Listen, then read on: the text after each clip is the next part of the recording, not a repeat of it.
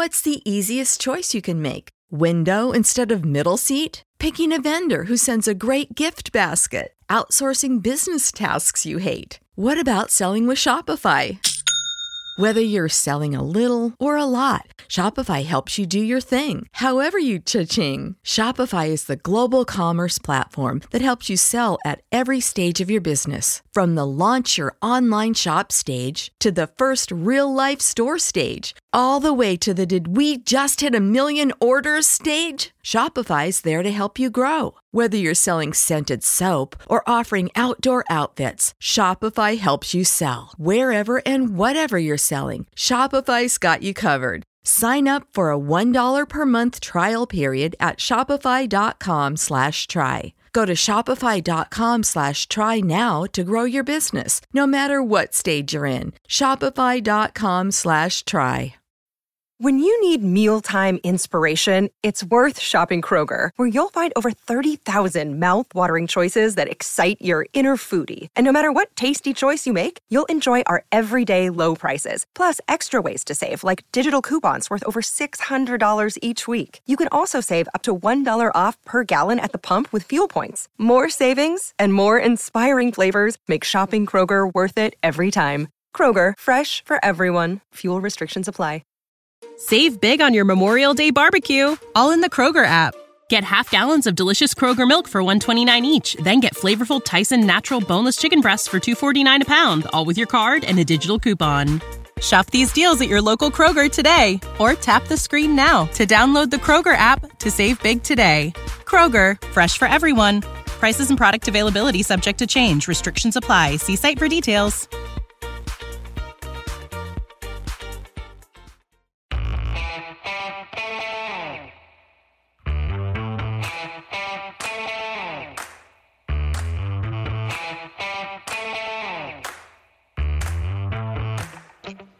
Hi, folks. Welcome to another episode of Film Study. This is Ken McCusick, and we're back for part 2 of our discussion of the defense against the Chiefs. Joining me again is Jordan Coe. Jordan, how you doing? Good, Ken. Thanks for having me on. Always a pleasure, my friend. So the second part, we talked a lot in the first episode. We always have to talk about what we talked about there. We talked about a lot about the 2024 Ravens and what they might look like. The possibility of retaining some of the players they have, Justin Madubuike really being the centerpiece of that defense, the possibility of emergence of some young players who we saw some good things from this year. Have the Ravens waited too long to play some young players in their history? I think the answer is clearly there have been cases of that, and that might be happening right now because this is a deep and talented team. Obviously, got to this point, but go back and download part 1. Listen to that. It's a worthwhile listen. It's always fun to talk football with Jordan. So here we are. It's a day after. We had a little bit of time to decompress. Let's talk about some of the individual performances for the Ravens. Start us off with a player you want to talk about. I mean, how can you start with anybody but Kyle Hamilton? I mean, this cemented his status as an all-pro, as consistently what I think is going to be one of your best corners, safety, hybrid, whatever you want to, whatever that position ultimately needs to be called. But this guy is phenomenal. His smarts, his tackling ability, his strength. I mean, all the things that, you know, everybody said that were going to be issues with him have not shown up, or not everybody said, but that were potentially issues that caused him to fall out of the top 5 in the draft, allowed the Ravens to get a phenomenal talent. And I mean, you heard Nance and Romo consistently throughout the game. I mean, I think there was a multiple points where when a Ravens player made a tackle, Jim Nance's comment was, who else but Kyle Hamilton? Yeah. And that was my takeaway from this game. He is a guy that you have to build this defense around next year. And it's one of those things where you can't be, you know, I said this in the last version of the podcast, the Chiefs spam Travis Kelce when they get to the playoffs. They look and they target and they build the offense around Kelce first. And if it's there, they take it. And they take it, 11, 12, 13 times in this game. I think they threw at least 13 throws, I think, went to Travis Kelce in this game. You know, there was definitely an incompletion. I'm looking at ESPN. 11 out of 11, according to the game book. I thought I remembered an incompletion that was at least in his direction. But either way, they're looking to throw it to him 25% of the time, 28% of the time, right out of the gate. The Chiefs trying to throw the ball to Travis Kelce. That means he's the first read, probably on 45% of the plays. my recommendation to the Ravens, not that they care what my recommendation is do the same thing on defense around Kyle Hamilton. Make him the focal, make quarterbacks do exactly what they had to do with Ed Reed. Find Kyle Hamilton, identify what they think that he's going to be doing, how he's going to affect the play, react accordingly, and then let your leader, Roquan Smith, adjust to that on the other side of that. I think that's a recipe for success. And I think that, I said this on the prior podcast, I think a lot of why Mike Macdonald was really good this year had a lot to do with Roquan Smith and in particular, Kyle Hamilton. Yeah. I mean, one of the nice things about having Hamilton play, I mean, you can use them in either role. That strong safety, you can use them at slot corner. You could probably play him a dime if they wanted to next year. I wouldn't recommend it, but either slot corner or on the back end is fine. If he plays on the back end, you can robber. You could do a lot of the rotational coverages, the matchup zone that they want to play, and he provides you a lot of value there. You just lose some of the value as a tackler, as a pass rusher, as a guy who's coming downhill on short passes. He's starting from further back, and that's more of a difficulty. And that's where he's super, super valuable close to the line of scrimmage. I think people also tend to overvalue speed at slot corner. It's not unimportant. It's important. Hamilton gives you a lot of offsetting positives that are greater than the speed matchup you can get. And even the twitchiest speed guys, they can't keep up with the twitchy slot receivers. So as soon as they stick their foot in the ground, they know what they're doing. It doesn't matter that they're 0.3 of a second slower on the 40 time. They know how to be twitchy versus even a very gifted athlete across from them and get free. And that's why it doesn't really pay to overvalue speed at that position. What the versatility of having a guy who can just do everything and sheds blocks like nobody on that side of the field is so valuable.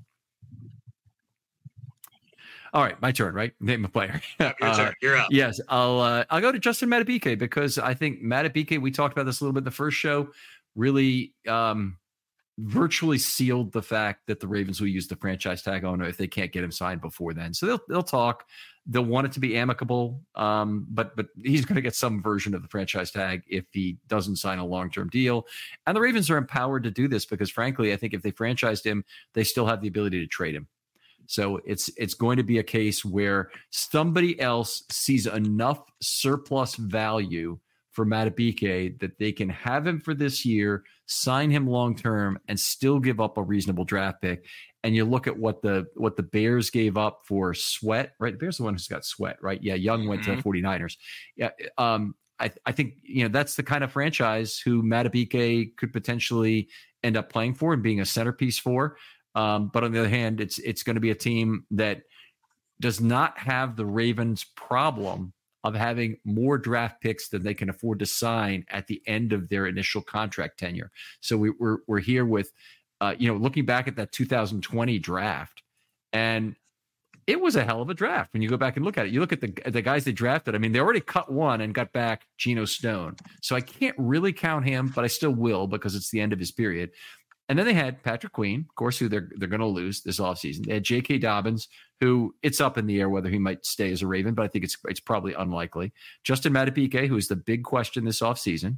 Devin Duvernay, who I don't see how they retain him. I think probably somebody else finds value in him, but maybe the Ravens find a way to bring him back as a gadget guy and return man. Malik Harrison, I think probably will stay with the Ravens. I don't think he's signed a multi-year deal. I don't think he's signed yet, but he strikes me as a guy that the Ravens want to keep around as an Albert McClellan type core special teamer who also brings some value on defense. And then you have Broderick Washington, who already has been re-signed. So each draft that you have, that class rolls off. You have to make difficult, heartbreaking choices about who are the cornerstone guys you're going to keep. The Ravens had more than they could keep from this particular draft class, and it's going to end up with some players leaving. And that's just the way life goes. But it's a hell of a lot worse to be in the Chicago Bears position, have nobody you want to keep, and be willing to trade your first round draft pick to have half a season to try and sign somebody like Sweat to a long-term deal and being willing to overpay like that. Yeah, no, without a doubt. And Madubuike has earned it. We talked already about his performance in this game. I think his star is going nowhere but up. And I also think that the Ravens, I don't know that the Ravens thought that Madubuike was going to be this good coming into this year. Right. So again, when we're talking about stylistically how you're building your defense, you're building it with Kyle Hamilton as being a focal point to try and get the attention of the quarterback and letting your inside guys potentially adjust. And then you're building what you're trying to do on the defensive line now a little bit more around Madubuike in terms of scheme as you're coming into the year. And the team can think about how they want to build kind of some of these guys that they're signing around that. Yeah. Yeah. It's a good problem to have in that sense. It's going to be difficult for them to get a long-term deal with Madubuike, but the nice thing about the tag is they're gonna do it, and they're just gonna have the option then to trade or make a deal, which I think is the way they'll end up going on this. But it will be the big judgment of the offseason is, can they really get him signed? Do they have to trade him? Or because he won't be able to play under the franchise tag. That's the one thing that the Ravens really probably can't live with of the potential solutions. Madubuike in this game contributed to both sacks. He had 2 other pressures. He drew 2 consecutive holding calls that were huge in terms of negating big plays, both on Trey Smith. And Trey Smith and Allegretti was too much for either of them. And the Ravens were really looking to get one-on-one matchups for Madubuike that way. They also moved him out a little bit to rush off the edge, maybe 2 plays or so, where they tried to get him on Donovan Smith. No, Donovan Smith's the left tackle, Taylor. And I did a good job with that too. So this is just a great game, and it's, being on the stage it was. I think the rest of the NFL is now put on notice about who Justin Madubuike is. Yeah, no, I totally agree. I think the guy I'll take next is Brandon Stephens, who I think there are probably some fans that are upset with Brandon Stephens after this game because he continually was the guy that kind of, when they were in man or some form of man, that was the guy the Chiefs were trying to pick on. And the Chiefs just have good offensive design. But I think that Brandon Stephens deserves some flowers and a little bit of credit here.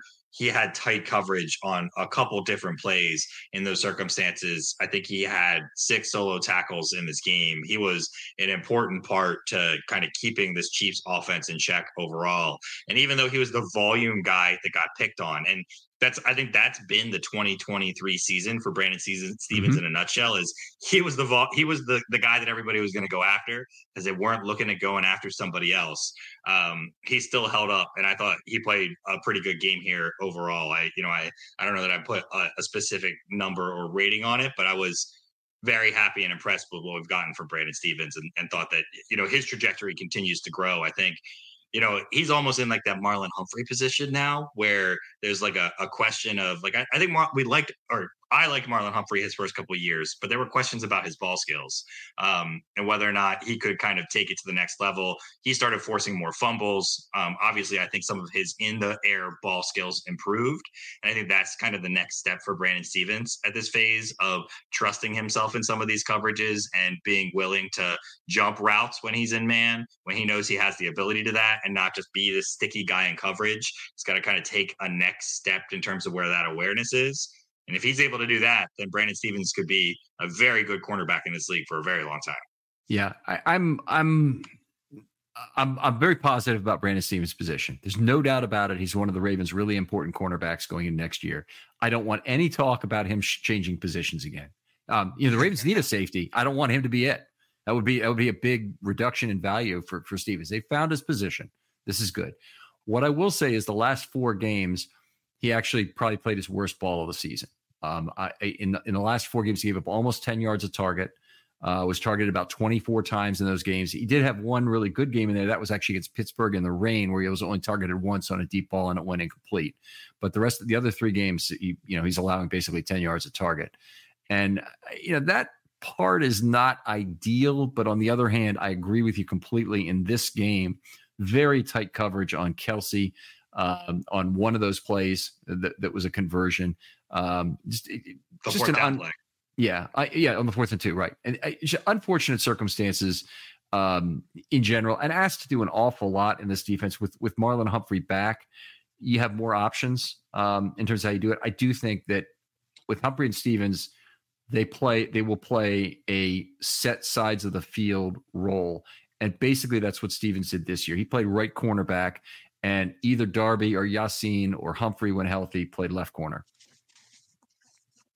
Yeah. So I just think he's there's room for growth in his game, and I think it's very interesting, especially for a guy that didn't play a lot of corner and isn't a corner guy. One of those players that could be, with the right coaching, on that upward trajectory. Do you make him a priority to sign a long-term deal this offseason? Because I think he's the guy, other than Madubuike, that you could go after.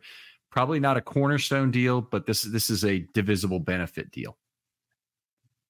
It depends on what they do with the rest of the cap. I think that if they feel like it's something that they need, but if they're going to make other commitments that are going to weigh really heavy in 26, depending on the way they might want to structure Madubuike or do something else, then heavy commitments in 26 might make me wait a little bit on Stevens to see what that looks like down the road.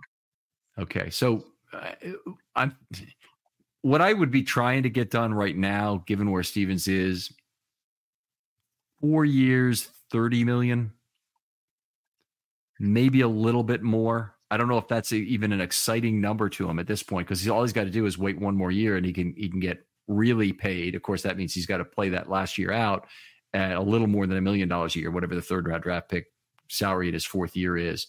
But it's, if he wants to take a little bit of, and that usually the way the Ravens structure those contracts, they guarantee the money, but the contract starts after the next year. So they've got him under contract for this fourth year. So it'll be years 5 through 8 or 5 through 7 that the Ravens are buying at an $8 million AAV, let's say.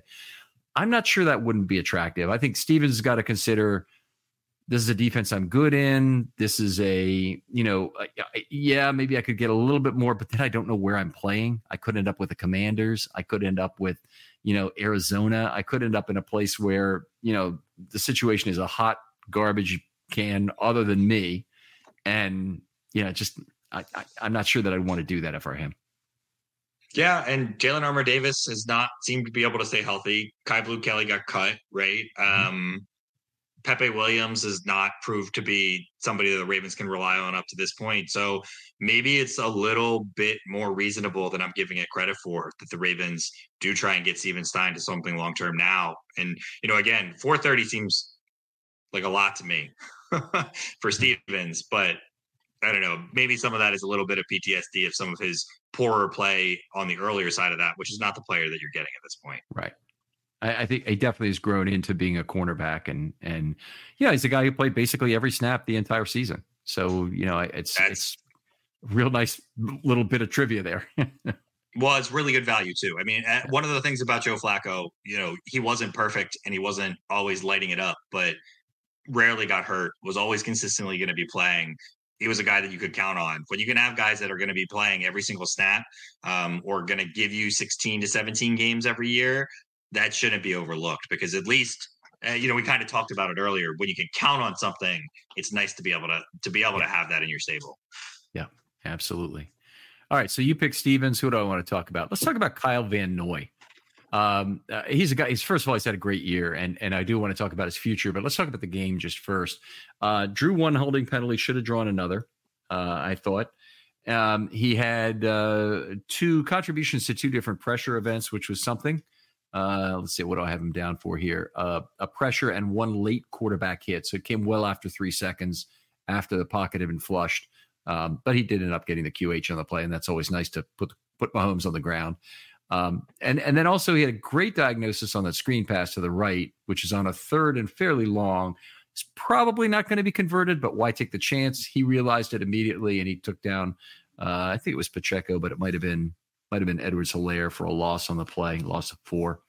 And that ended that drive and forced a punt. So nice, really nice overall game for Van Noy. It's a really weird situation because Van Noy thought he was worth a lot of money, and he was right, by the way. He held out. No one gave it to him. The Ravens came back with a vet minimum, and they paid it to him. And Van Noy ends up getting 9 sacks after starting the Ravens the 4th game, which is his career high in sacks for Van Noy. And he'd been a pretty good pass rusher for 4 straight years, but you'll see what I'm getting to in a second here. Kyle Van Noy right now is, let's get this right now. His birth date is 6/19/90. So this June, he's going to turn 34 years old. I don't anticipate a super large market for Kyle Van Noy. I think whatever deal he'll get, Is there a 2-year deal out there for him? I don't even really believe it. I think, you're at this point in your career, people don't want to be caught in the 2-for-1 trap that the player wants to play 1 year and you can't really structure a deal over 2 years that guarantees that, both sides will be happy kind of thing. And no one's going to walk away from that. You almost got to feel like the guy's going to play for 4 years before you're willing to sign him for 2 years at that kind of age. And the Ravens did it with Calais Campbell, but I don't think they're going to do it with, I don't think they'll sign Van Noy to a multi-year deal, but I think the market is going to be so limited for him that he may be back in Baltimore next year just because he's a fantastic bargain bin option, fair or not. And that may mean $3 million plus incentives next year. I would give him $3 million plus incentives next year right now. Sure. I mean, he's a glue guy. He's a smart guy. I mean, I think especially with the pending loss of Mike McDonald, I'm just going to assume that it's a given here. You want these smart type players. They're the guys that you need to be filling in the other spots on this roster. And I just think he's a guy that you've got to find a way. Unless someone's going to give him a big deal. This is very much like Geno Stone, where the Ravens are living in a win-win scenario where, and so is Kyle Van Noy, where if Kyle Van Noy can get paid a really big chunk of money and go earn that money, and that's what he's going to use to retire and ride off into the sunset on, great for Kyle Van Noy. I have no ill will towards him for that. And if it's a high AAV, better for the Ravens to get a better comp pick in the upcoming year, or at least offset any balances of something that they might want to sign. So, that's how I view it. But he's a guy, I mean, the Ravens are going to need depth at that outside linebacker position. I'd like to see them be able to bring a guy like Jadeveon Clowney back too. But, I think that one's going to be a little bit more difficult unless he's willing to take something that's on a team structured deal. And so I think that leaves Van Noy as the guy that you're going to say, hey, let's find a way to get you here. We're going to get you 45 to 60% of the snaps in games, and let's go ride again. Yeah, and maybe that at this age he'd rather play less than more. But regardless of what the thing, I don't think he'd make any more promise about playing time than what he had this year. I thought that was a great rotational thing. Obviously, it maximized his value. He got more value out of himself than he's ever had before. Kyle Van Noy also a guy. I don't know how you look at this, and as someone who's basically jumped out of a much higher earning role into what I do now because it's what I wanted to do. It comes more naturally to me to just want to take less and enjoy my career more. Kyle Van Noy has earned $42 million playing this game. Now, I'm not saying he shouldn't maximize this, and if this is his goal, God bless him. He should be able to live his life however he wants to. But just in trying to handicap how he might view it, I might think at this point the difference isn't about 3 versus 5.5 million plus incentives. The difference is about what's my chance for a ring playing with Lamar Jackson as opposed to playing with Kyler Murray. Well, I think that's the question: is there another team that is going to give him a call that also has a legitimate shot at the Super Bowl? I think right. I think that is the question that it's going to come down to for him. I think obviously the difference between if someone's going to offer him $10 million a year to go play with Kyler Murray, he should go play with Kyler Murray. And if he doesn't, then he should give me a call and we should have a conversation, because the difference between $3 to $5 and $10 million is life-changing, right, for anybody. Yeah. So whether you've earned $40 million up to this point or not, and he should take that. But if the difference is, 5 guaranteed versus 3, plus some incentives with the Ravens, then I think he's going to think long and hard about it. And look, we've heard from not just Kyle Van Noy, not just Odell Beckham, but other guys that have come through the Ravens locker room through all these years, that they're a team that does it the right way, that people like playing in Baltimore. They enjoy being here. They enjoy being on these teams. And I think that's got to count for something too. I would agree with that. But I think the aging pass rusher group is a incredibly specific niche group for a lot of reasons. First of all, there's more aging players in the bargain bin there than in almost any other key position. So there's no aging cornerback market because those guys are, they're on the decline side of their career. A lot of times the pass rushers, they still can give you a lot. They just can't give it to you as many snaps, and they don't want to really play rundowns, and there's this and that. So you have to have other players that fit in around them. That works just fine at that position because there's so much leverage involved in how much value you get out of your pass rushers. So the other thing I think about that group is that there are a lot of guys there who don't really want to go through the grind of training camp and the off season. They really want their time to themselves, and they know how to work out. They're going to stay in shape, and they know implications of it. They completely understand that. They also their positions are just not complex enough as situational pass rushers that they need to be learning a big complex defensive scheme. Now they could learn something from Chuck Smith, even at their age when they come to camp. But on the other hand, Van Noy, I think really part of his decision, it wasn't just about money. In Clowney's case too, I think it was a case of they kind of didn't want to go through the entirety of camp and have the grind of that. And each of them got out of it. And there's been other players I've thought that about too. And if I've got that wrong for somebody, come on the show. Tell me why it's different. I'd love to have you. And we'll do that. Well, and I think the question comes down to how much money, right? Like, how much money do you have? What is that money doing for you, right? Like, what is another set of earnings really going to do to impact that and your life and your future? And then you're deciding about how your knees feel at the end of that, and it makes it a little bit different.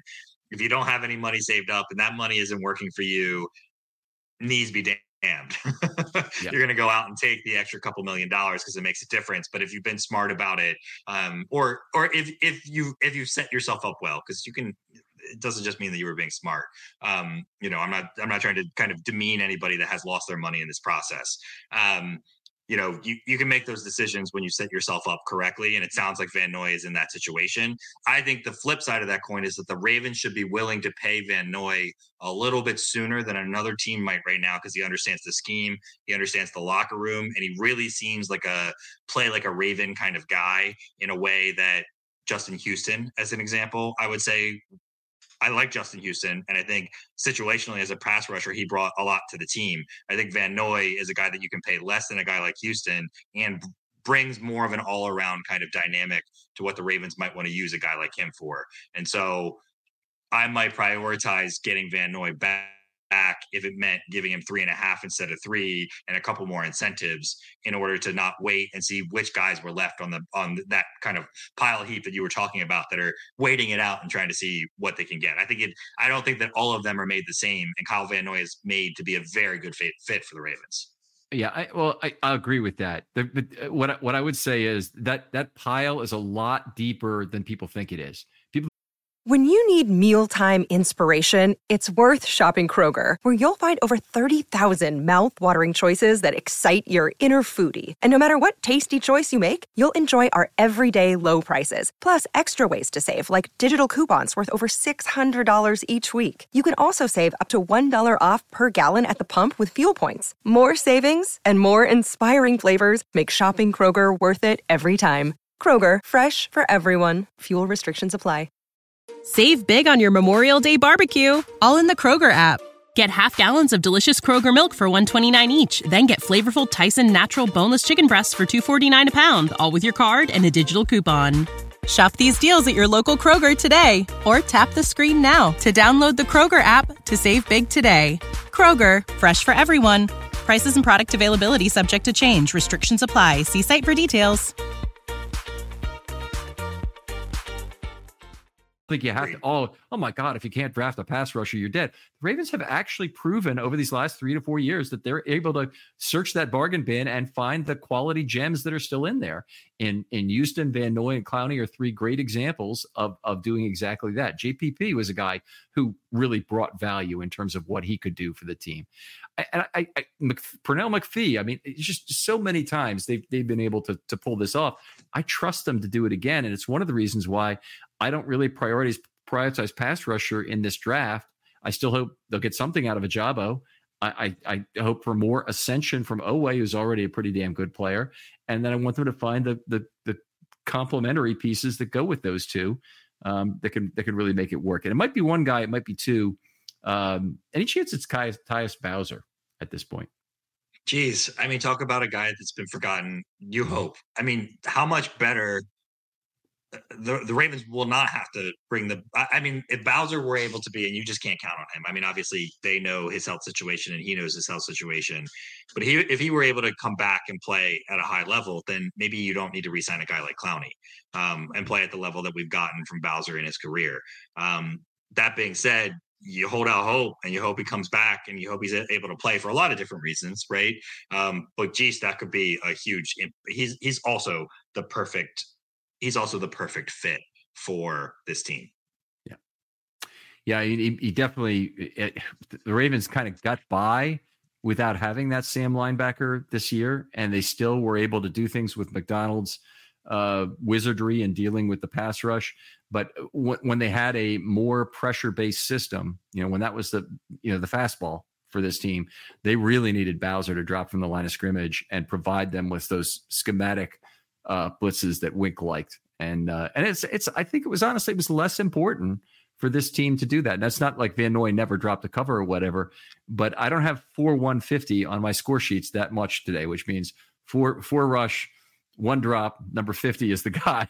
And it wasn't a common thing. I didn't look at his total coverage snaps for the year, 43 coverage snaps for the year. So he dropped right around 10% of the time on passing downs. Yeah, really just solid player that added a lot to this team this year.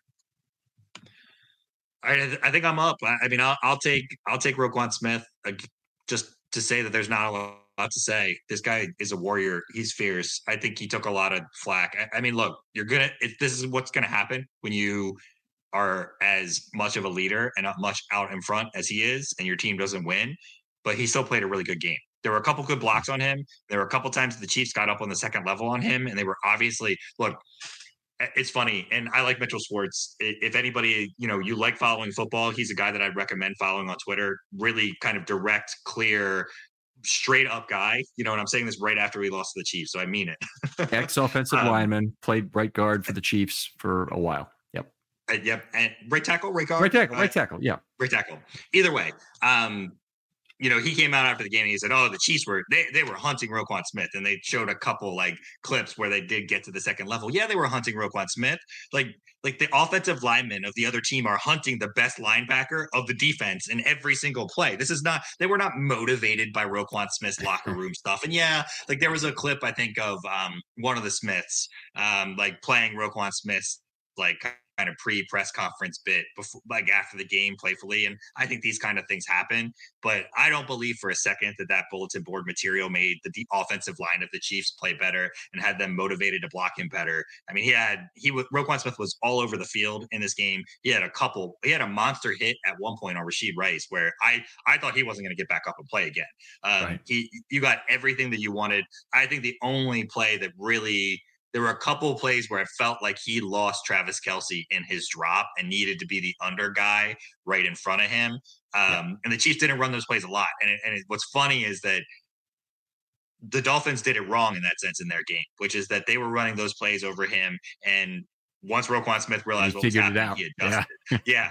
So the Chiefs didn't do it too many times, right? They only did it a couple times. They were successful when they did it. They didn't try and overdo it because they knew that he was going to adjust, I think, into some of those drops, accordingly recognize what he was seeing in front of him. Roquan Smith, you can't be more happy about the Ravens having an inside linebacker, bringing this demeanor and bringing back to the Ravens defense what they have been historically as a team. Just really happy that he's a Raven. Yeah. I'm thrilled as well. Don't really have a lot to add to that in terms of the results of this game. He's a guy who shows up regularly whenever we do this. Lots of tackles end up being defensive wins. That's just a standard of the Roquan thing. Great downhill player, finds the gap well. He's even when he's being blocked, the fact that the Chiefs rush for 2.8 yards per play is largely a function of Roquan Smith. He is the leader. He is the gap director in terms of how the Ravens get those things shut down, how they penetrate, and the chances, frankly, Patrick Queen is able to take behind him in doing things. I mean, he cleans up a lot of messes, as does Kyle Hamilton. So anyway, it's a really nice to have Roquan, and could not be happier that they signed him. And the growth in him since his time with the Bears is also something I am just shocked by, in how much better a player he is now than he was with the Bears. It's a very inconsistent player in a very not well-structured scheme, moving to now a great scheme, who's become an extremely disciplined player and leader himself I don't know much about his time in the Bears leader, but it wouldn't surprise me if the transitory nature of what was going on with the Bears would have made it difficult for him to lead in that environment. If you have a lot of players who just aren't committed to being with the Bears, do you want to listen to Roquan preach to you about how important it is to go out this Sunday and when you're a 3-12 team and try and win the last 2 games of the year kind of thing? Yeah. You're not winning. I mean, winning solves everything, right? Winning solves everything. It solved everything for the Chiefs this year, which was not a great regular season year for the Chiefs.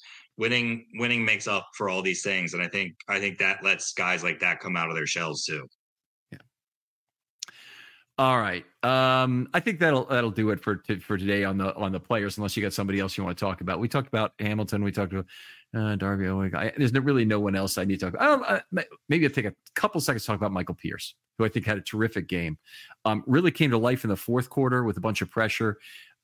He got half a sack, and I think we all saw that. He got a pressure on another play. He got the pressure on the MVS completion, and he was just a hair late. If that ball goes incomplete and Pierce is in Mahomes' face, or the ball gets deflected, or he actually gets a sack, or he just disrupts it and it's an incomplete pass, any of those things, the Ravens get another chance. But obviously, it was not to be, and Pierce had a great game, great year, and I'm very happy they re-signed him. Yeah, I think the one guy I would throw a missive out here about at the end is Marcus Williams. I think that we saw how good he can be when he's healthy. He had a pass breakup in this game. I think that you hope that he comes back healthy, fully healthy next year. The defense that's rotating around Roquan and Kyle Hamilton, Marcus Williams should be on paper a statistically much better performer when it comes to the end of the 2024 season. I'm looking forward to it. All right, fantastic. Let's go hit up the mailbag right now, and we got a few things going on. Got some good stuff here. Pick a question if you like to, and be first on it, and I'll go to this one first. This comes from Dan Ibrahimi, who said he's at DRE8820. He's been on the show before, that's why I know his last name. What is the state of the defensive line moving forward? Was hoping more push with Tooney out. Most worried about Broderick Washington. So I guess I'll start with that.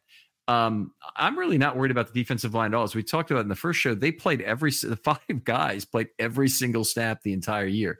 Just absolutely unheard of for one defensive line. And in terms of push, I mean, we saw Matabike had a great game. The main problem with push in this game was that it didn't matter because the ball was out quickly. The Ravens otherwise got a decent relationship between pressure and ATS, 32 to 22%. For a game that I thought, you look at that and you get that against Mahomes and force him to basically play small ball and the other snaps, and you say that's a pretty good return. Yeah, no, totally agree in terms of that return, and the ball out quick made a big difference. The defensive line, I think, is a strength of this team moving forward, and they should build accordingly. I think we got a question here from Billy Lou asking about the second half and whether the shutout was legitimate or not. And, I talked about this a little bit in the first podcast that we did, or maybe it was the second, but Mahomes was 11 for 11 right out of the gate. And then after that, if you adjust accordingly, was just 19 for 28. And I think that tells you, at least that tells me what you need to know about whether or not it was just them getting conservative and putting it in the bag, and whether or not the Ravens made adjustments. It seemed like the Ravens were playing a little bit more man in the first half. I think they were trying to throw Mahomes off. I think they adjusted to more of their zones. You started to see some of those like heavy 3 defensive lineman adjustments come back in the second half that weren't there in the first half. Those worked. And I think that the Ravens were just testing Mahomes a little bit to see if they threw something different at him, if he was ready for it. And he was. And so they went back to basics, and they went back to the core of what they were, and they were really successful. I'm just sad that the offense didn't do that too. Yeah, we appreciate the question, Billy. There definitely was an element to Mahomes not taking chances in the second half. I wouldn't really even say he took that many big chances though in the first half. So once you're already playing small ball, and 41% of the time the ball's out quickly, is 46%, as you mentioned earlier, I think you're at a point where there's not a lot of place to go in terms of less risk in the game. And we're still throwing the ball primarily in the second half. So it wasn't like they gave up on on throwing it, or sorry, we're running it a lot more into the teeth of Ravens defense that knew exactly it was coming. That happened on the final drive before the pass to MVS. So I don't know. Either way, I see. By the way, appreciate the question, Billy. I see this is probably somebody else's secondary account, would be my guess, since he's got 4 followers and last posted in 2013. So don't know the origin of that question, but that's okay. We'll treat it like a legitimate question nonetheless. Let's go to Dustin Cox, and he asks the question: considering the foreseeable cap situation for the Ravens, is Justin Madubuike worth the big contract coming his way, or should the Ravens bank on a combo of scheme, Travis Jones, and a draft pick at his position? Excellent question, Dustin. And I think we started to talk about this, Ken. I think you and I are in the same boat here, where earlier in the year we were both asking questions how much the scheme dictated the value that Madubuike brings. But to me, in my book, look, Chris Jones, Travis Kelce, Patrick Mahomes won this game for the Chiefs. You got to find your guys that are going to make big plays in big moments, and you got to pay them, and you got to live with it. And then you got to ask them to come up with those big plays in those big games accordingly. And so the Ravens, if they believe Justin Madubuike is one of those players, in my opinion, it's not a blank check, but it's a market value check. It's equivalent of what a defensive tackle that's going to bring that kind of heat and bring that kind of pressure for you in these big games. I think you have no choice but to pay him, and I think that's the path the Ravens will follow. I would state it somewhat differently, but I think they certainly will try and keep Madubuike long term. I think he's proven his value is enough that the franchise tag is not an outside the box number. So first of all, I think he has surplus value to the franchise tag, and if they basically let him walk the street, it's a 3rd round draft pick in 2025.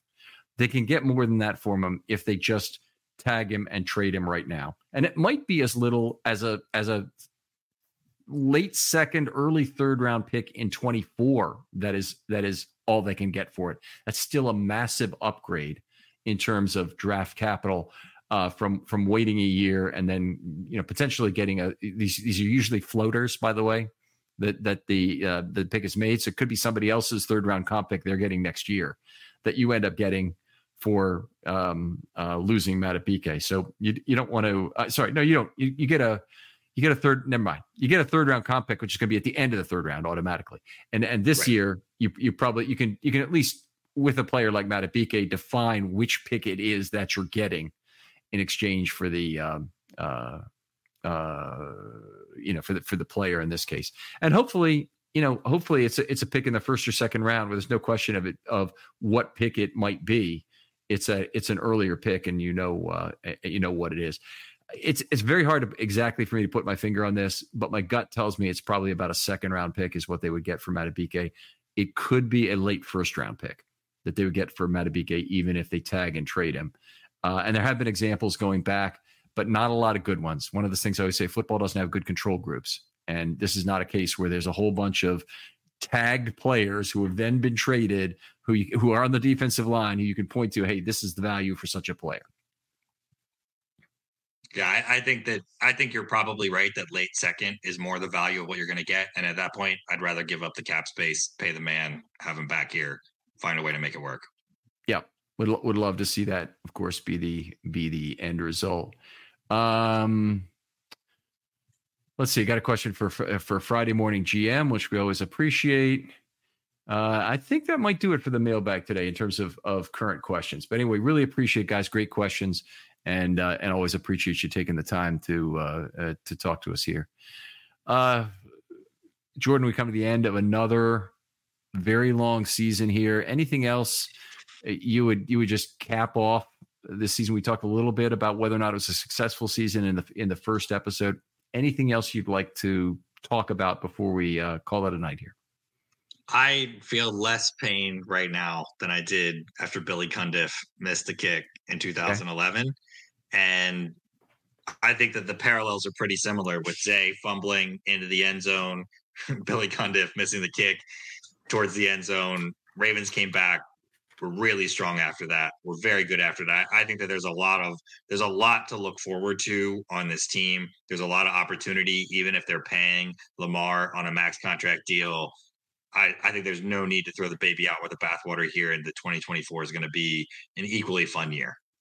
Okay, I'm not sure it'll be an equally fun year, but I'm looking forward to it nonetheless. But I want us all to go through a group exercise here. So if you're listening at home, kind of mentally go through this exercise with us. I want you to rank how you feel now relative to and relativize 5 important points in Ravens history. So the first one is after the 2006, we'll call it 2006 because it's the 2006 season, loss to the Colts. Okay. Number 2 is after the 2008 AFC Championship loss at Pittsburgh. Number 3 is after the 2011 Cundiff Evans fiasco at the end of the AFC Championship game at New England. Number 4 is after the 2019 season divisional playoff ousting by the Titans. And now 2023 AFC Championship loss at home to the Chiefs. Rank those 5 for me. I'm going to do it real quick. Yeah, I just did it too, Ken. Yeah, let me see. So I do it. I'll say, yeah, the worst, the second worst, okay. I got my 5 in order. Yeah, it's a fun exercise. Okay, so hopefully everybody out there has had a few seconds to go through this and hopefully isn't swerving out of their lane as they write these down or do anything like that. But let's go from least the one we feel the least bad about. You go ahead and start. Okay, 2008 I felt the least bad about. Okay, absolutely. Rookie Ray Rice, Joe Flacco. This team's going to be back, no problem. And they were. They had 4 more cracks at it, and they won with their least talented team. In terms of getting to the finish line. How about the second worst? The second, this was probably going to surprise you. The second worst was 2019. Okay, that's not where I have that ranked. I'll tell you, my second worst is 2011. And while that was a terrible loss, that was still a great Patriots team. And the fact that they were kicking the field goal already had me thinking they're probably going to lose this game in overtime. But they had no. So, but that's like revisionist history. They had the game was in Lee Evans' hands. Oh yeah, I mean, no. They had already won the game. They had actually won that game. I was there. Okay, I jumped up and down, hugged Maureen, and said, "We're going to the Super Bowl. We're going to the Super Bowl." As soon as I thought that catch was made, and Maureen was the one who actually said, "No, they didn't. He didn't hold on." Yeah, but that's why that one's worse to me. Is because I agree with you. If it was just the act of like the kick, missing the kick after that was like why. And when I get to it, will be where I rank it. Is it was a gut punch, and then it was a gut punch again, and that was. It was awful. 2019 was, to me, a divisional game. It was a young team. It was, I think, they just like it was a fun year for a lot of reasons, and it was prolific offense. But like that, I didn't even during that year feel the same way as I felt this year about that being a Super Bowl team. Okay, so you're going to say basically 2019 more correlates to 2008 for you as a team that was up and coming. They're going to have a lot more cracks at it. Correct. And then we know how that went. Of course, there aren't necessarily a lot more cracks. You might have missed your chance. That's the Dan Campbell thing that may get him in a lot of trouble, is saying that might have been our only chance. So, yeah. Okay, so we know where you have 2019. What's number 3 on your list? Number 3 is 2006, the McNair loss, which was just the 15-3 loss game to the Colts, right? That's just like 15-6, maybe. Was it 15-3? Okay. Yeah. 15, whatever. They held Peyton Manning. That game had a lot of correlation to this game, actually, where they held Peyton Manning out of the end zone. It's prolific Colts offense, keep them to 15 points, and just S the bed. Very, very significant things. To me, no doubt about it, 2023 is the third worst. Now, this is a veteran team. They don't necessarily get more chances. And this is a team that was at the top of the DeVoe list. And maybe I'm able to externalize this just a little quicker, but I think we're going to look at the season as being successful anyway. We talked about that a little bit. And I think that one of the things about that is there just are no guarantees. They lost to Mahomes, but, honestly, it could have been another one where they didn't have an easy Super Bowl run like the 2006 team really appeared to have teed up for them, because the Chargers lost later that day. That could have gone very easy. The 2008 team, you could even say they were going to play the Arizona Cardinals in the Super Bowl, and they already knew it. And they obviously didn't convert against the Steelers. Of course, the Steelers already knew it too. So anyway, 2023 is my third worst, and your third worst was 2006. That's so right. Your second worst was what? This year. 23. Year. Okay. Well, that's fair. Minus 2019. I think it was worse in a lot of ways because the Ravens had more of a outstanding offense put together. Now, on the other flip side of that, the defense was held together with pure scheme and a lot of bubble gum in terms of the players they had there. But they'd made it that far, and that offense, in terms of per dollar a cap, was just so sweet. It really hurt after the big thing. But the 2023 team is undeniably better as a whole. They're the best team in Ravens history. So I understand your position on that. And the number one team for you then is? Yeah, it was 2011 because they had it. They had, and I think it was beating Brady in that moment too. Like, and it's just like the obnoxiousness of some of the Patriots Ravens games leading up to that, and like their teams have always just really bothered me on so many different levels, going back to like the game where they did the illegal substitution bullshit and like, those kind of things. Like it happened and then it all went away again. Right. Well, that actually happened 3 years later. So that was in 2014 that happened. Right. But I'm just saying, but it was in our hands. It was Lee Evans had the ball. It was done. It was done. And then it wasn't. Well, if we're really adding to that group, maybe 2010 where they had the 21-7 lead at halftime against the Steelers, or the 2 14-point leads they had against New England in 2014 that 14. They blew. That one was those hurt too. Number one for me is the 2006 loss. And I told the story too many times on air, so I won't tell it again, but we actually had business plans to meet some partners out at, play pool. It was just a casual get together, but I couldn't inflict myself on those people. I couldn't go to that. And the way I was cursing and everything, awful memories of that day. Anyway, really appreciate you doing that. Hopefully the other folks had some fun with this exercise, even though it's just a little too soon. Yeah, it kind of sucked. I said that was fun in the moment because I was like thinking about it, but in retrospect, that sucked, Ken. Terrible idea. Okay. Well, the more we think about it, the more cathartic in theory. So hopefully we get through this. Jordan, always a pleasure talking football with you. Tell folks where they can talk football with you online or find your work. Yeah, they can find me at Ravens Sit Room on Twitter. Love to chat it up about the Ravens, and we'll hopefully be looking forward to next year, free agency, draft, etc.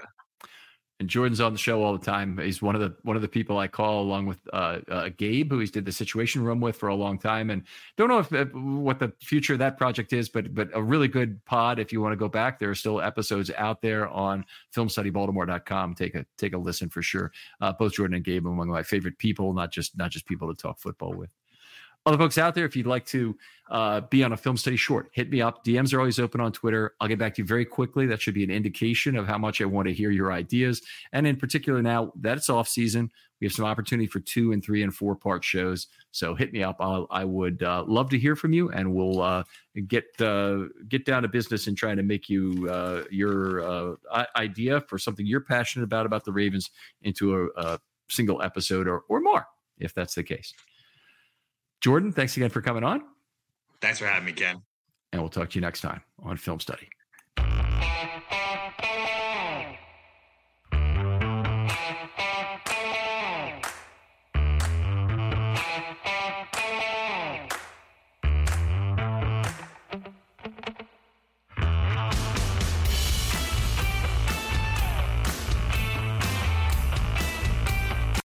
When you need mealtime inspiration, it's worth shopping Kroger, where you'll find over 30,000 mouth-watering choices that excite your inner foodie. And no matter what tasty choice you make, you'll enjoy our everyday low prices, plus extra ways to save, like digital coupons worth over $600 each week. You can also save up to $1 off per gallon at the pump with fuel points. More savings and more inspiring flavors make shopping Kroger worth it every time. Kroger, fresh for everyone. Fuel restrictions apply.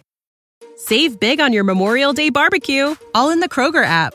Get half gallons of delicious Kroger milk for $1.29 each. Then get flavorful Tyson natural boneless chicken breasts for $2.49 a pound, all with your card and a digital coupon. Shop these deals at your local Kroger today, or tap the screen now to download the Kroger app to save big today. Kroger, fresh for everyone. Prices and product availability subject to change. Restrictions apply. See site for details.